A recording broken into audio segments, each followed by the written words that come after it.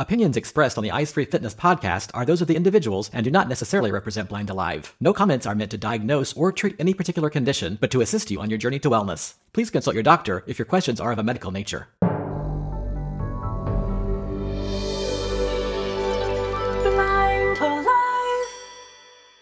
Hi, everybody. This is the Eyes Free Fitness podcast number 82. I am Mel Scott, and today we're going to be having a conversation with Sarah Harris. Sarah Harris is not a super athlete. She's a regular kind of person, but she did decide to step outside her comfort zone and do an adventure with the Project Athena. She'll tell you all about what that is. And so what she did was essentially a walking marathon. So we're going to be talking about walking today, and I think it may inspire you or help you to possibly decide to step outside your own comfort zone.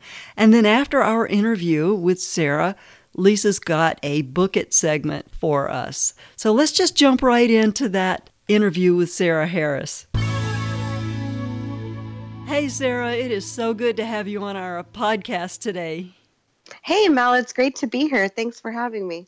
Oh, sure. Yeah, this is great fun. I wanted to make sure that we talked to Sarah because I wanted her to tell us about her adventure with the Athena Project and her Cove to Harbor walking marathon. So, Sarah, let's just tell people what your story is and about your sight loss and that whole thing so we have a background.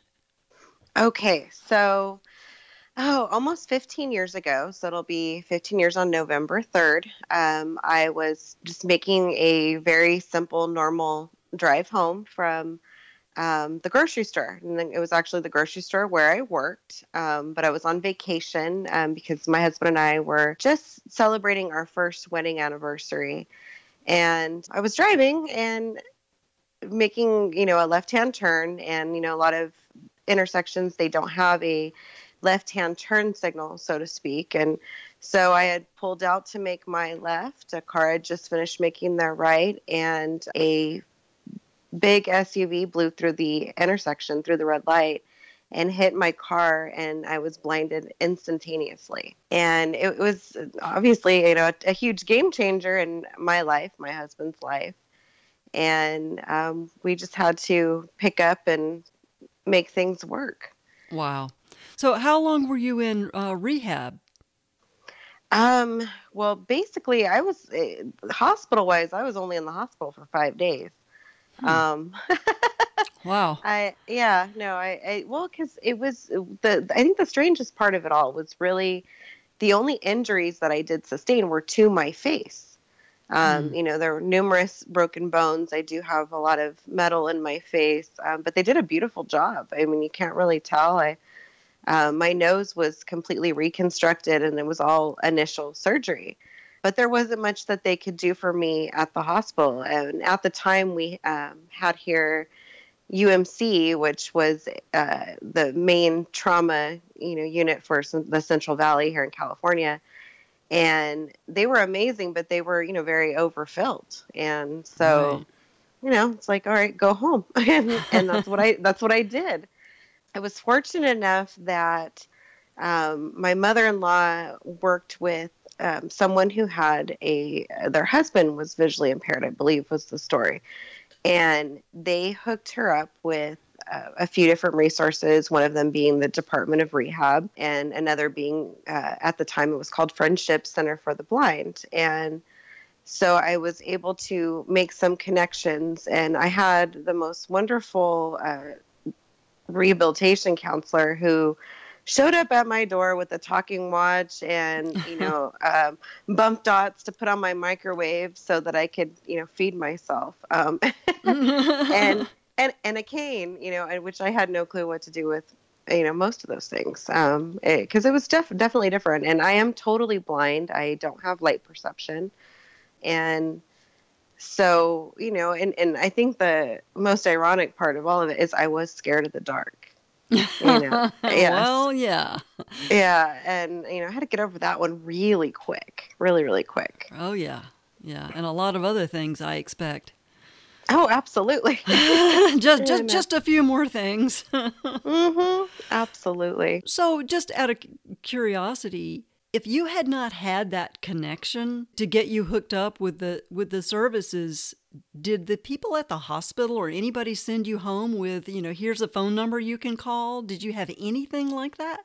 No, and that's the real unfortunate thing about it was there wasn't any resources given by any of the professionals, and and that's something that we're really trying to make a difference with, and that's with California Council of the Blind, as well as now Friendship Center for the Blind is now called Valley Center for the Blind, and we have really been trying to get out there and talk with ophthalmologists and optometrists and hospitals and let them know, to tell their patients we're here, because that wasn't happening at that time at all, which is very scary.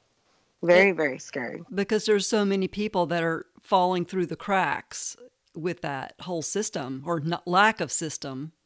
Oh, yeah. I've met people that, had no clue that there was a blind center here, and they were losing their vision, over a few different years. And then they find out, oh my gosh, this blind center's been here for over 40 years.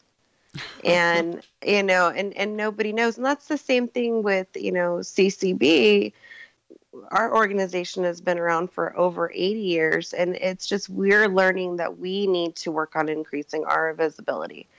And so that's one thing that we have just really been pushing. We actually had a 3-day event this past weekend over at our local Barnes & Noble. And we had a couple of our chapter members reading story time to the kids using books, with Braille. We had an information table. We had low vision things available there for people to see and try.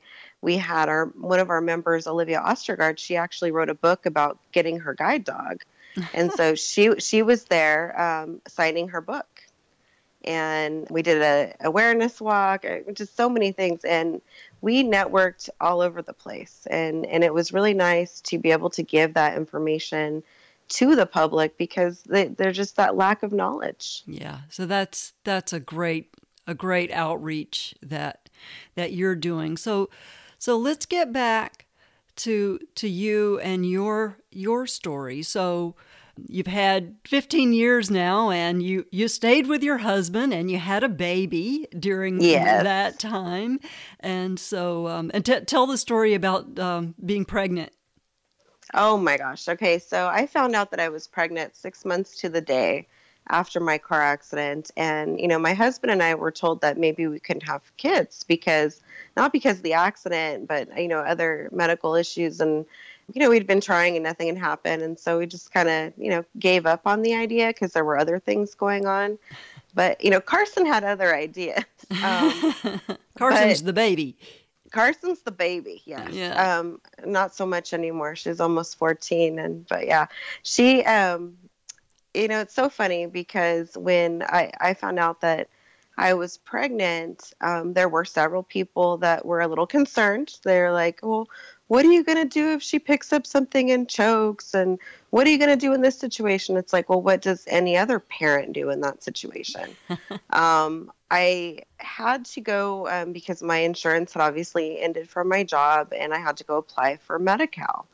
And I had a social worker who seriously asked me, well, have you looked into adoption agencies? And I'm like, for what? And she's like, well, your baby, you can't have this baby. You're blind.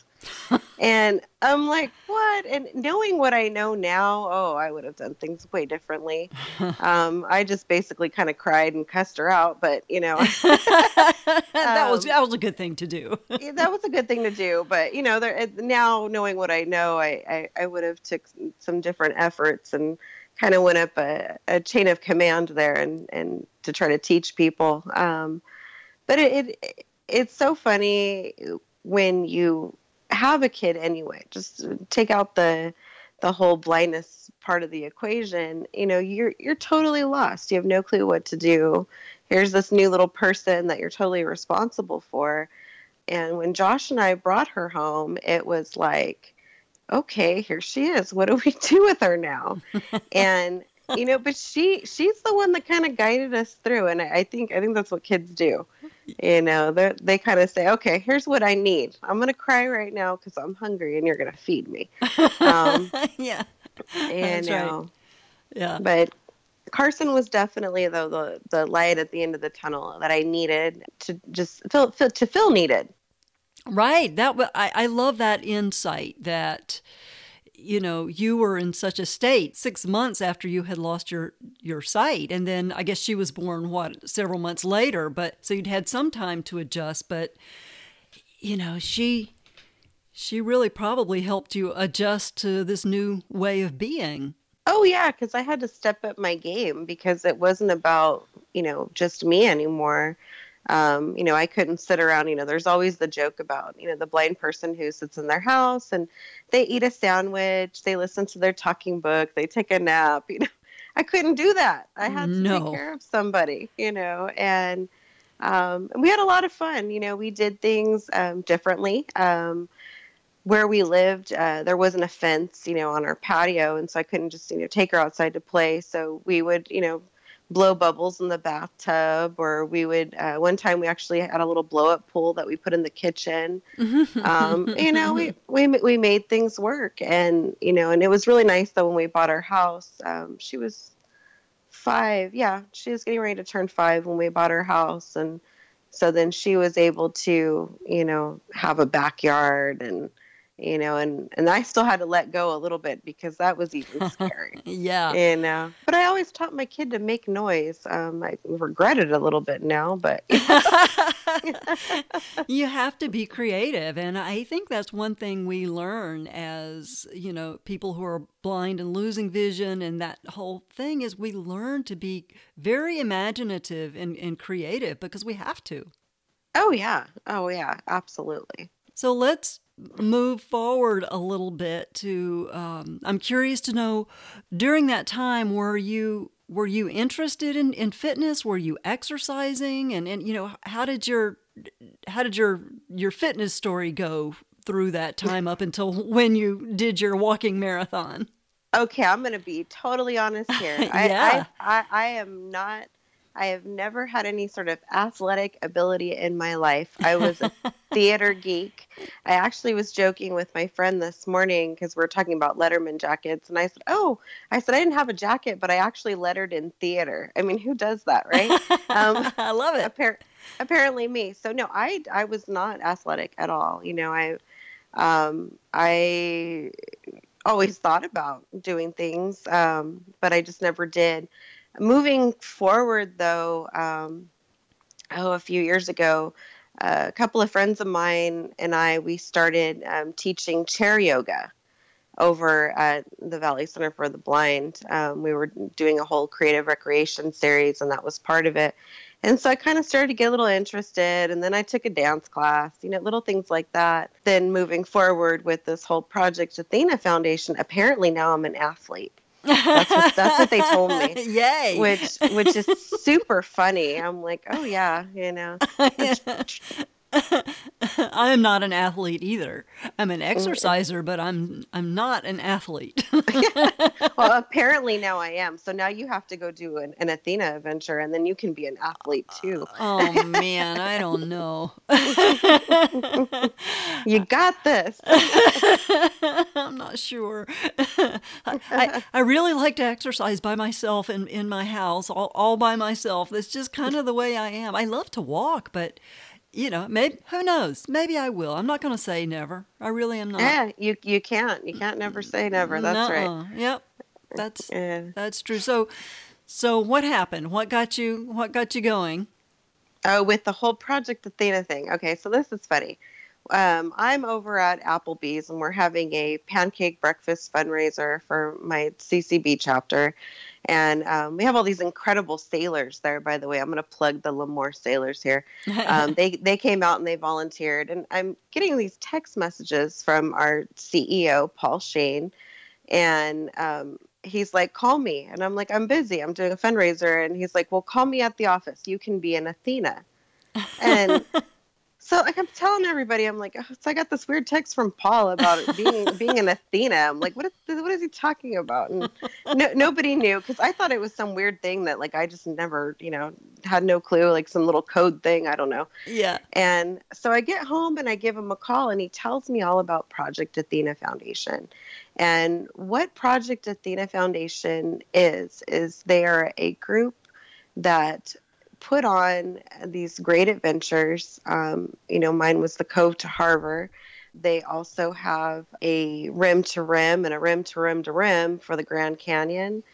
They have a Keys to Recovery, which is kayaking and biking in Florida.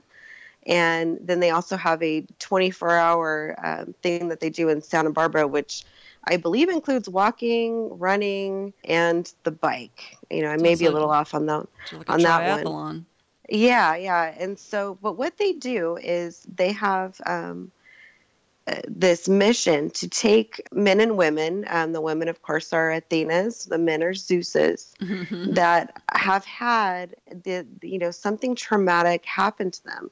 Whether it be, like my case, losing my sight in a car accident, or having PTSD, having cancer, losing a limb, all these different pieces, that really can change your life. But what they want to do is take someone on an adventure and teach them that they are still able and capable of doing something amazing. And, going into the whole thing, you get this training module, and with Cove to Harbor, it's a 16 weeks, and it's daunting. You're saying, oh, this day you got to walk 4 miles. This day you got to walk 6. This day you need to practice hills. It's a lot of stuff. And all you have to do is you just have to do it. And if you cannot do it exactly the way they have it written out, you just have to modify. And believe me, modify I did. And because I decided that, because with being blind, and especially being totally blind, I don't have the luxury of just walking out of my house and being able to find 4 miles to go to that is safe. And especially I live kind of like what I like to call the suburbia of the country. We have a little subdivision, but you go out of my neighborhood and there's not sidewalks. Right. So, it's not necessarily, a safe area for me to travel alone. So how did you do that? How did you make it happen? I would walk in my house. And then the other piece was I got turned on to your exercises. Yes. Good. Yes. That's good. Yes. And I will tell you, the boot camp, and I will tell everybody, it'll kick your butt, but that is one way to keep yourself moving. And by the time you're done with it, and I don't remember, I had figured it out one time, you do a couple of miles, by the time you're done moving around. Yeah. And so that, and it's a good, what is that one, like 50 minutes? Boot camp it's pretty much 30 minutes. Is it 30? Okay. Yeah. But you do that and, you've really put something in for the day, and it always seems longer to me. Oh, it's so funny. Yeah. Yeah. Sometimes they really do seem forever. I'm like, oh, but I love, the yoga is what I like. That's, and especially like at the end when you're doing your stretch and, right. You're laying on the floor and, that's the one I like. You look really funny, but it's great. Did you have, you had slow flow yoga?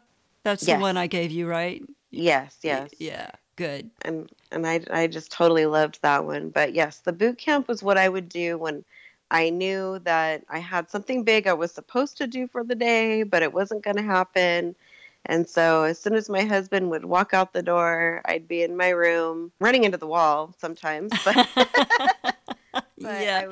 I would be doing that. But I guess I have to share because Vanessa and Amanda over with Project Athena would just be so sad if I didn't share my most interesting training day. So yes, you have certain things you have to do. You have mandatory numbers of miles you have to put in at a certain time. Well, in September, 2 weeks before, we had to do 18 miles.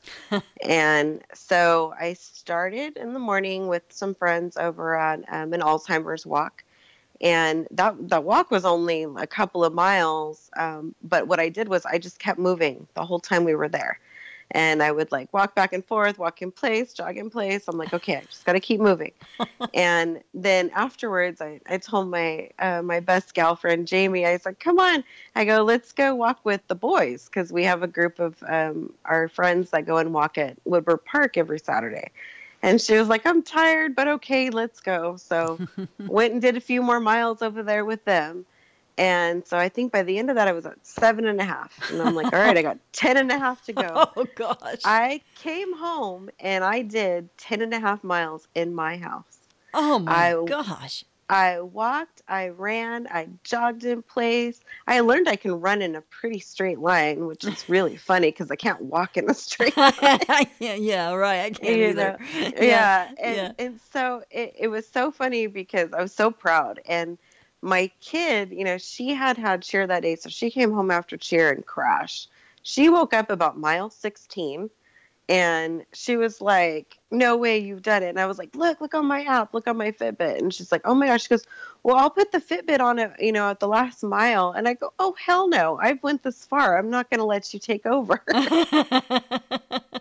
So she went with you. Yes. So Carson was able to come on the adventure with me. They did. I put it out there that I thought that it would be a good idea to make Carson and Athena as well, because of course her life is very different than a lot of kids her age. She is the only one of her peer group, at school that has a parent who is blind or visually impaired. And so, her life has been forever changed as well. She's never had the chance to know me any different. Right. And so, I had put that out there to them and they loved the idea. And so, yeah, Carson and I were lucky enough to make this incredible journey together. And I mean, even starting with just like the flight, I mean, she had never been on an airplane and, the whole security issues and, and she's like, helicopter daughter, she's looking around, watching everybody, like, oh, that person almost ran into you. And, she's always watching over me. She's an amazing kid. So she really is. She had to train too then, right? Yes. So she did training as well, but she is athletic. That's the difference. And so, she was able to do a lot of her stuff just in general, like at school.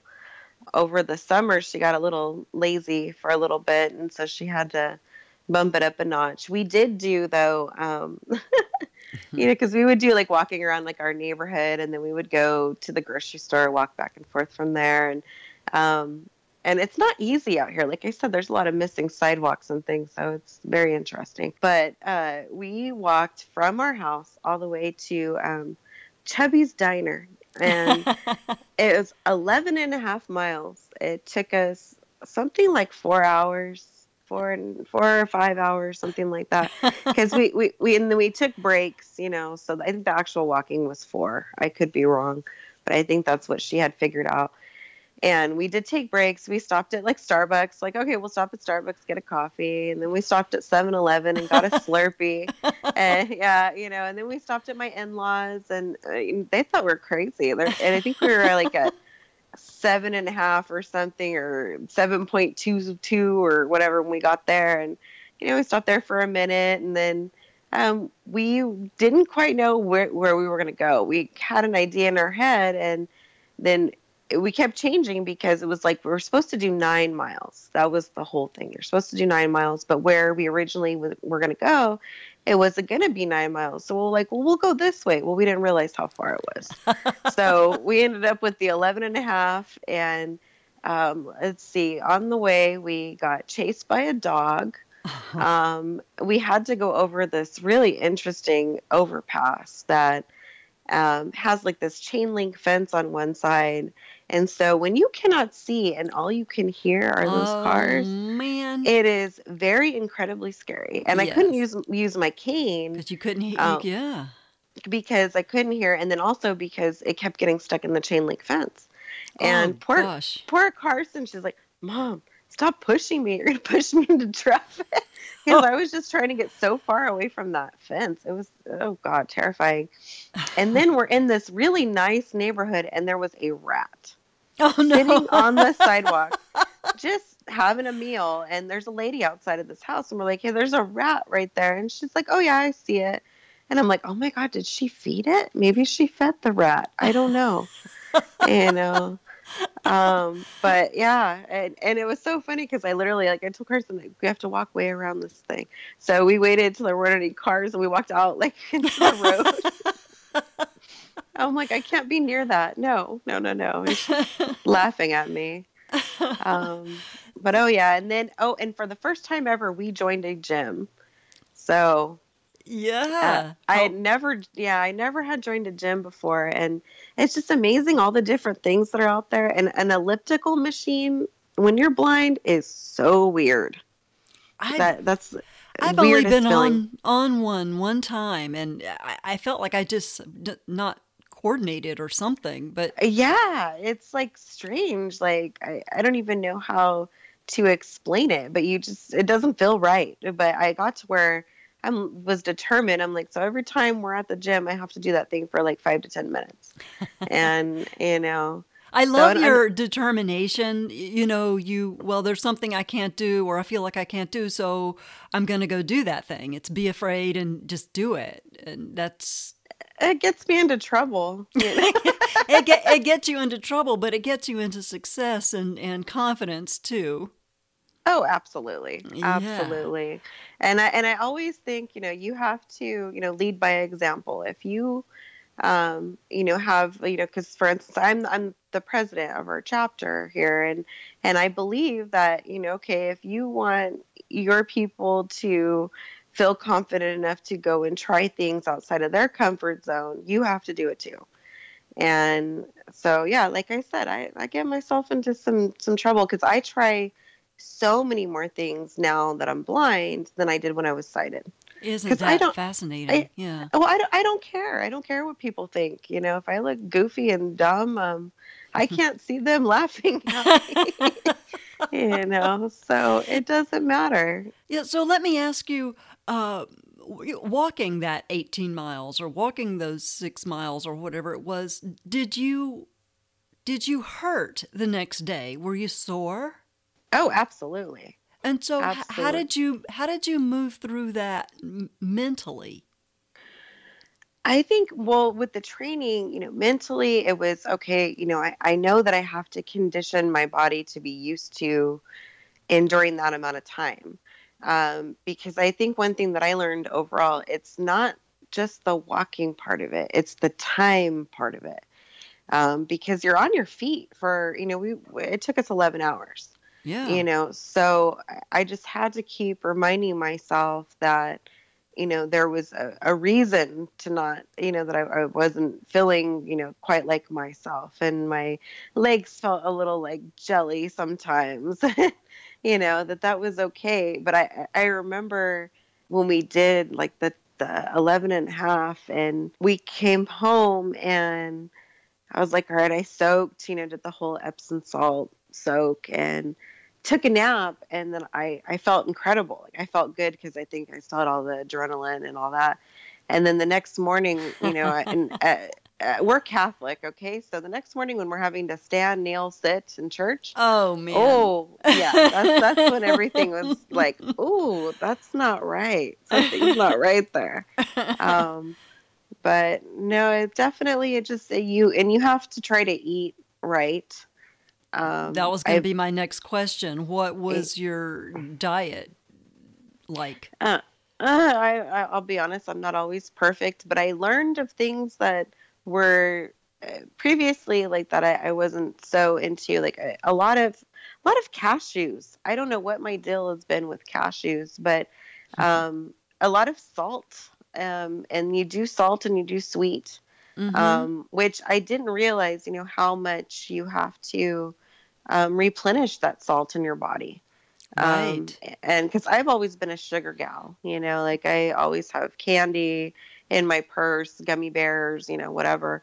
But that kind of changed over the course of this. And, a lot of yogurt, juice, just trying to incorporate, what you can. And I actually have Crohn's disease as well. And, and I don't know how much you know about Crohn's disease, but I know quite a bit. yeah, you have to really kind of take care of, replacing vitamins, because a lot of times your body doesn't absorb things correctly. And I have a tendency to be one of the people with Crohn's disease that I lose my appetite, and so I don't eat. And so I think that the biggest thing that I had to keep doing was reminding myself that I needed to eat, because you have to take in so many calories if you're going to be burning them. I think people forget over time that when they're exercising, they're thinking more about the losing weight. And when you're training for something, that's the last thing you want to think about. You need to build that muscle mass and lung capacity and vascular capacity to be able to sustain that for a long period of time. Absolutely. And so that was a whole new thing for me, was okay, like I need to remind myself to, have a little snack right now, or, paying attention to how many calories I was taking in and what was good versus bad. But I did learn with me, and this is just me, I did have to, try to do like more high calorie, high fat, type of things, because that's what would keep me going. But right. That's just me. Yeah. Well, everybody's different. So you figure out what works for you. And so I'm assuming your trainer taught you how to do stretches and that kind of thing to keep yourself loose. Well, that was one thing that I think, because that was part of what was in, the training module. And, when we talked about it, well, I think because of the yoga part of it, but even before, I got your yoga exercise, I was still doing, the little bit of yoga that I knew from, teaching the chair yoga. And those are good stretches. Those are really, really good stretches. Right.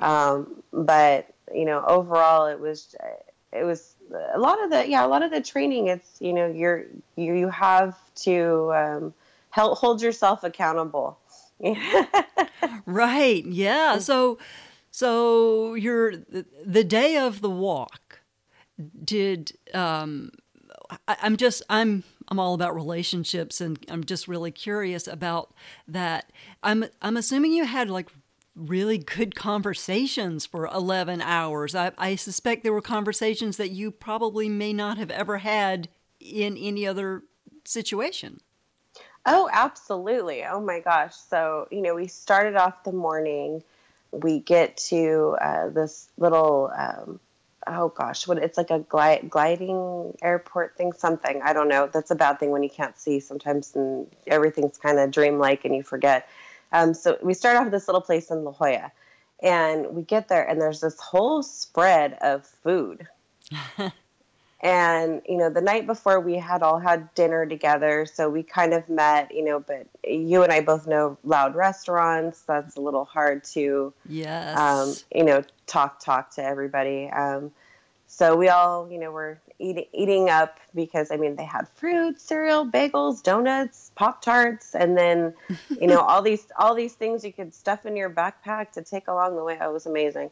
And we, went around and did introductions, and there were 18 of us, and you just kind of like, you start feeling it all coming together, because you're listening to this person talk about their life and what got them there, and you're like, okay, that person, I want to talk to that person, and I love this person's voice, and No, you were the only blind one there, right? Yes, I am actually the only blind Athena they've ever had. Yes. Wow. So what were some of the other things going on with people? Well, Carson and I were the only Athenas there, but we had the Sisler clan, and they, I think it's called Zanfeld. They are a sponsor for Project Athena. They make poison oak soaps and things like that. And so the whole family came, and there was Mr. Steve, who is the papa, and he this was a bucket list thing for him. Huh. And he was very, very determined that he was going to do the whole thing, and he did. And he had his wife and a few of his kids and his son-in-laws and everything. It was great. It was so great. And then we had 3 gals from Kentucky who are just amazing. And they actually have done marathons together before, and they do a lot of training and biking and all this stuff. They're just adorable. I wish they lived closer. Yeah. And then you had all of the trail angels, and these are people who, adventure racing is part of their life, whether it be running, mountain biking, kayaking. Robin, who is the founder of Project Athena, she's amazing. She's a firefighter. She's a motivational speaker, all these different things. And then you have Louise, who does running, I believe, and Jack, who is Robin's brother, he does different adventures, and Anne, who does just all these. So you had opportunities for a lot of good conversations to really get to know people over that period of time. Oh, absolutely. And it's so funny because I spent a lot of time with Robin, because I'd kind of go back and forth between a few different people, and I think Robin knows more about me than anybody, else in the world right now, because, she's just asking me all these questions, and, and I have had a very crazy, strange life. I mean, my whole life. And it's kind of like a Lifetime movie type thing. And so she's asking me things, and I'm like, Robin, it sounds like I'm lying. I feel like it's just like, no, tell me more. And it's like, so it was just really nice. And then I was able to ask her about, different parts of her life with, firefighting, and also her motivational speaking, which I'm really interested in. I think that's a very, very neat career to have, and so yeah. I asked her about getting started and all of that. And then it was so funny because Carson and I, when we were walking together, for the most part, we were very quiet, which is so funny because we're not usually quiet. And I don't know if it was just like taking in the moment or what, but it was really funny. That's interesting. So you did that, and then how do you feel like it changed you? I can't even put it into a lot of words. When you look back and you think of the day, it just really, even right now, it's still I'm still processing it, because you spent 11 hours with, a whole group of people who are just wonderful. And you walked 26 miles and, and you're trying to remember each little piece of it. Right. And I still cannot believe that we actually did it. I really can't. And I'm so funny because it's like people, they're asking me oh, what'd you do last weekend? Cause this was, I went for a little walk. There were some people that had no clue that I was doing this. It was so funny. And then they're on Facebook, what? You're doing what? You're going where? Did you really walk 26 miles? Yes. I have the screenshot of my Fitbit to prove it. Good job. Yeah, that's fabulous. So, it was the cove to harbor. So, just because I'm geographically challenged, which cove to which harbor?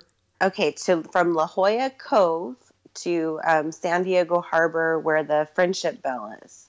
Okay. So it's right there with the military base. And it's so cool because my little cousin lives down there with her husband and her babies. Oh my gosh, they have the cutest little family.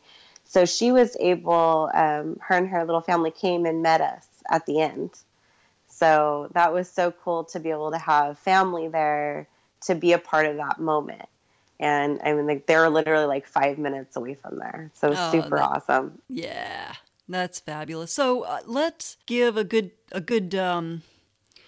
some information about Project Athena Foundation, and you can apply to do one of these adventures. Is that right?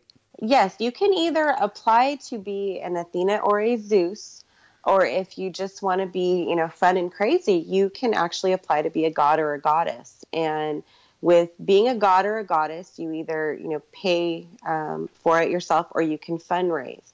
And the adventures have different costs. That's all on the website. And what that helps with is, not only getting you there, but getting an Athena or a Zeus there as well, because it is no cost to those who are chosen to be Athenas and Zeuses. It's a scholarship, and they pay for your plane and everything? Yes. Nice. So, that's amazing. And then with the God and Goddesses, it pays for your adventure, but you still have to get yourself there. I believe that's how it works. It's all there on the website, and I believe it's projectathenafoundation.org.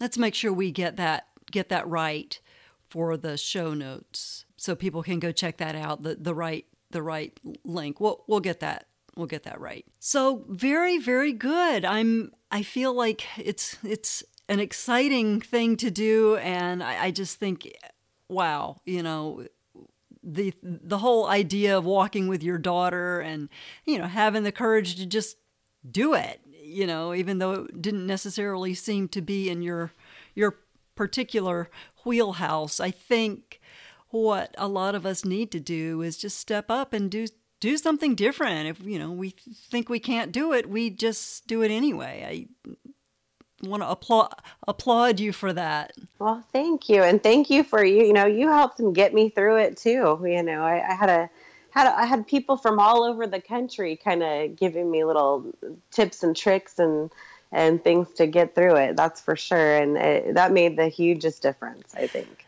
So it's CCB. Is that California Council?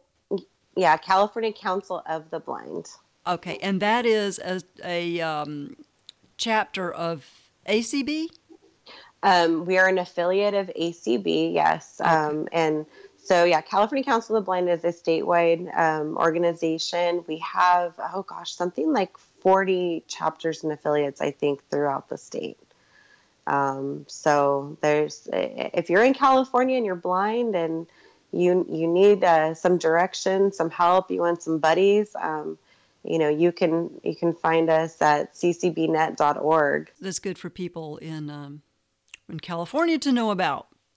Yes. And then anywhere else, you can check out the American Council of the Blind, which I don't know their exact website, but you just look them up and you'll find them. Oh, yeah. Yeah, that's easy enough. Well, Sarah, thank you so much. This has been a fun conversation, and it's been fun following you through this whole process. And so what our listeners need to know is that Paul, he's the executive director of CCB, right? Yes. He got in touch with me and told me about Sarah.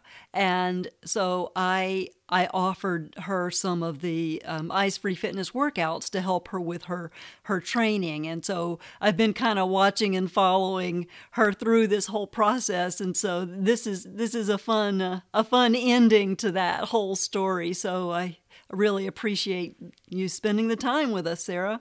Oh, well, I appreciate you. I think we're going to have a forever friendship now. I think so. Yeah, it's so fun.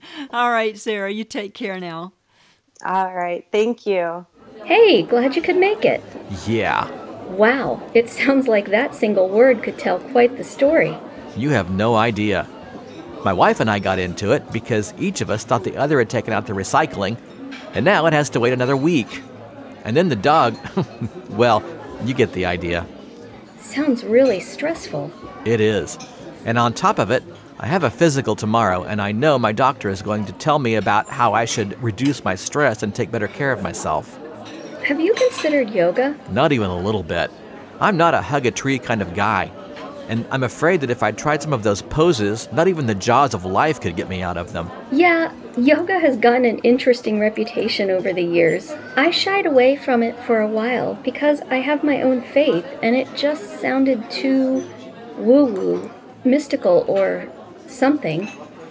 Then a friend turned me on to the yoga workouts produced by Blind Alive.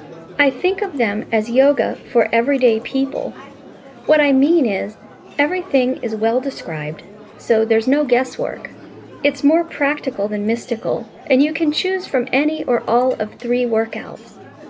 One is done primarily in a chair, one is done almost entirely on the floor, and the other uses seating, standing, and floor poses. It feels really good and really natural. I could use a bit more of that in my life. And there's no reason you couldn't do it together as a family. While the workouts are described for people who are blind or visually impaired, they are effective for everyone. We're all so hurried, so scattered, and so stressed. Maybe I'll give these a try. If you're curious, you can always listen to samples of each of the workouts. Just visit www.blindalive.com for all the details. Let's book it.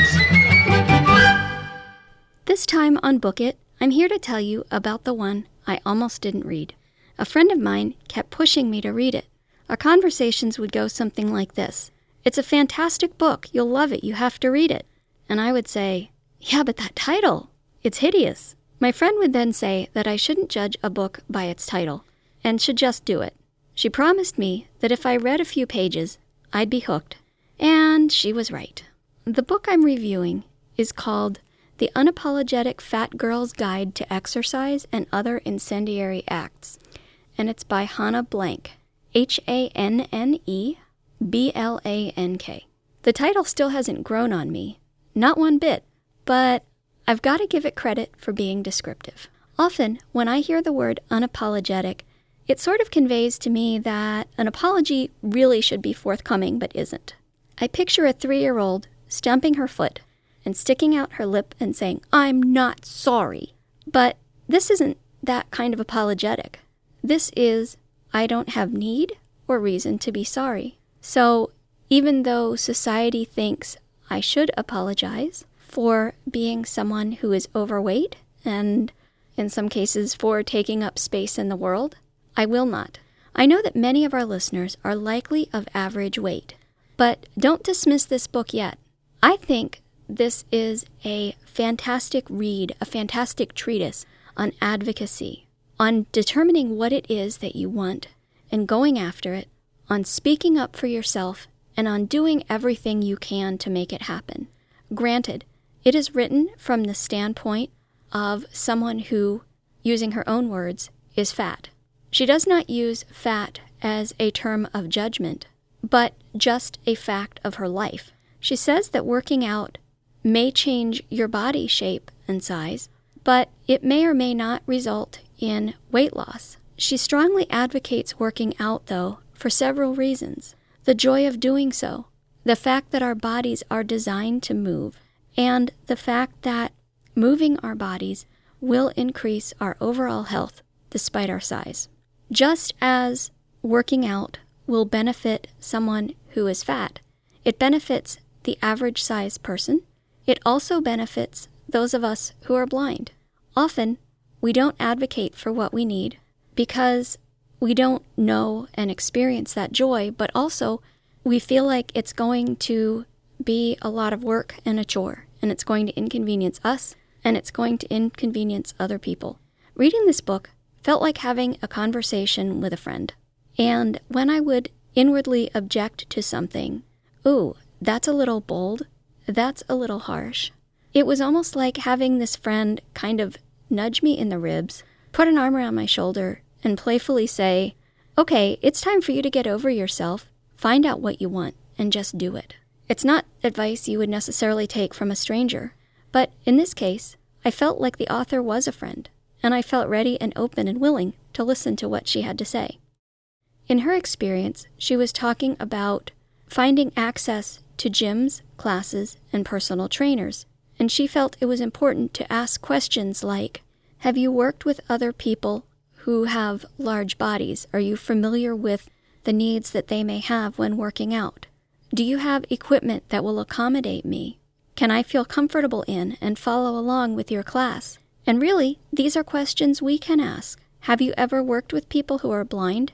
Are you familiar with their needs? Do you have machines I can use? Can I feel comfortable in your classes? Can I follow along? So there's a lot of crossover. There's a lot of substitution. Whether or not you are someone who is large, you can learn a lot from this book. And the kind of learning, in my mind, is not necessarily the kind where you write down steps and suggestions in a notebook, although you might want to do that. It's the kind where concepts and ideas and attitudes get incorporated into your thinking and make you a stronger person. Back to the title, I found that in light of all of this, what the author described as incendiary acts weren't really all that incendiary. Of course they are, and they seem like it, if you are just getting used to advocating for yourself and finding out what you want and finding out what you need. But really, they're just doing your thing day after day, looking out for yourself, doing what's best for yourself. There were 2 subsections of the book I found particularly interesting, although one was a little painful because, as books sometimes tend to do, it struck a little bit close to home. She was talking about working out, and while she stressed the importance of finding things that you could do that brought you joy and that lent variety to your workouts, that sometimes you would just be bored. And this one made me squirm because for years I avoided exercising. It just didn't seem fair to me that my options seemed so limited. I wanted to be able to play volleyball. I wanted to be able to walk or maybe even, heaven forbid, run in my area without having to be ultra aware of traffic and other environmental factors. So my bad attitude and I decided that because it wasn't fair, I just wouldn't do anything. And basically what she stressed in the book was sometimes being bored and sometimes doing boring things is part of being an adult, and that we need to do them because of the payoffs that we will get from them. Of course, I had come to this realization myself some years back, as I've been working out regularly for probably about 10 years now. However, the reminder is good. It's not always going to be fun, and it's not always going to be exciting, but it will always be helpful and healthful. Another topic discussed in the book was the fear of some large people that when they get down on the floor, they will not be able to get up. I've heard this quite a lot, not only from larger people, but from older people or people who just don't feel that their strength or flexibility is now what it once was. I've also heard it from time to time from people who were born blind, who were never expected to get on the floor or get up and didn't really know how to go about it, and were afraid that either they would fall when getting down onto the floor, or were afraid that they would not be able to get up. I like that the author addresses this head on because it's such a big concern for some people. And she talks about muscles that you can strengthen and exercises you can do to prepare yourself for getting down on the floor or getting up from the floor. She also talks about the worst case scenario, that time when you think you're ready and you give it a try and you really can't get up from the floor without assistance. She talks about how to get the assistance you need and how other people can assist you with this process with as little strain and difficulty as possible. If you are someone who is larger, you will especially appreciate the unrelated takeaway from this book. Many people say that everyone should work out, but they don't necessarily discuss the unique needs of people with particular body shapes. The author has a very complete resource list of exercise equipment that is geared for people of various sizes, abilities, and disabilities, as well as clothes that will support and be of help in a workout. The book is around 200 pages with these resources, so was a relatively short read. I'm very glad that I read it, and I encourage you, whether you have a disability or not, whether you are a larger person or not, to give this book a chance. Maybe you start reading it and you decide it's not really for you, but my suggestion is that you at least give it a start. I would give this book 5 out of 5 glasses of lemon water because it discusses a wide variety of diverse people and their needs. It gives information that will kind of be incorporated into your thinking, but it also gives very down-to-earth suggestions. This book is available from Bookshare, but is not available at this time from Bard, Audible, or any other audio sources with which I am familiar. You can read it on Kindle, Nook, and in whatever formats work best for you. Just a tip, if you want to read any book that has been mentioned here or elsewhere, and you're not sure if you're going to like it or if it's worth spending the money, many times you can request a sample of the book, and this will give you a few pages of the book so that you can start reading and decide whether or not it's something that will work for you.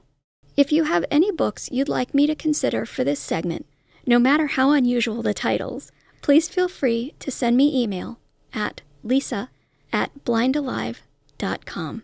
Happy reading! That about wraps it up for today's podcast. I do want to let people know that we do have a listserv, the Eyes Free Fitness listserv, and you can find the links to that in the show notes. Also, something new, I do have a Facebook page. It's the Blind Alive Facebook page, and I would love it if people would go check it out.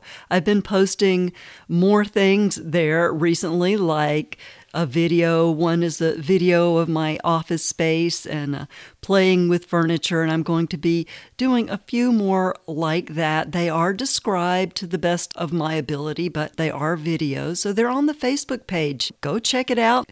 Like the Facebook page, and please tell your friends about this podcast and where you can find it. And as always, we can go to the website and subscribe to the newsletter, or you can access that link in the show notes for this podcast. So I hope everybody has a great couple of weeks, and we'll be talking to you then.